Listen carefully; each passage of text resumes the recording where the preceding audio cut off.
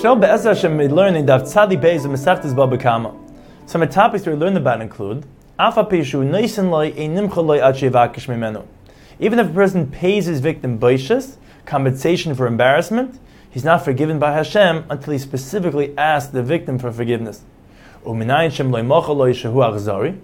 the victim refuses to forgive him, he's cruel.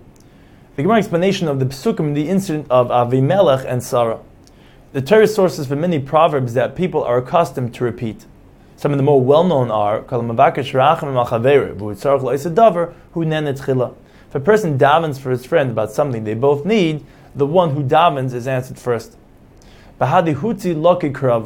Cabbage that grows near thorns is also uprooted with the thorns, which is a way of saying the neighbors of a wicked person are also punished.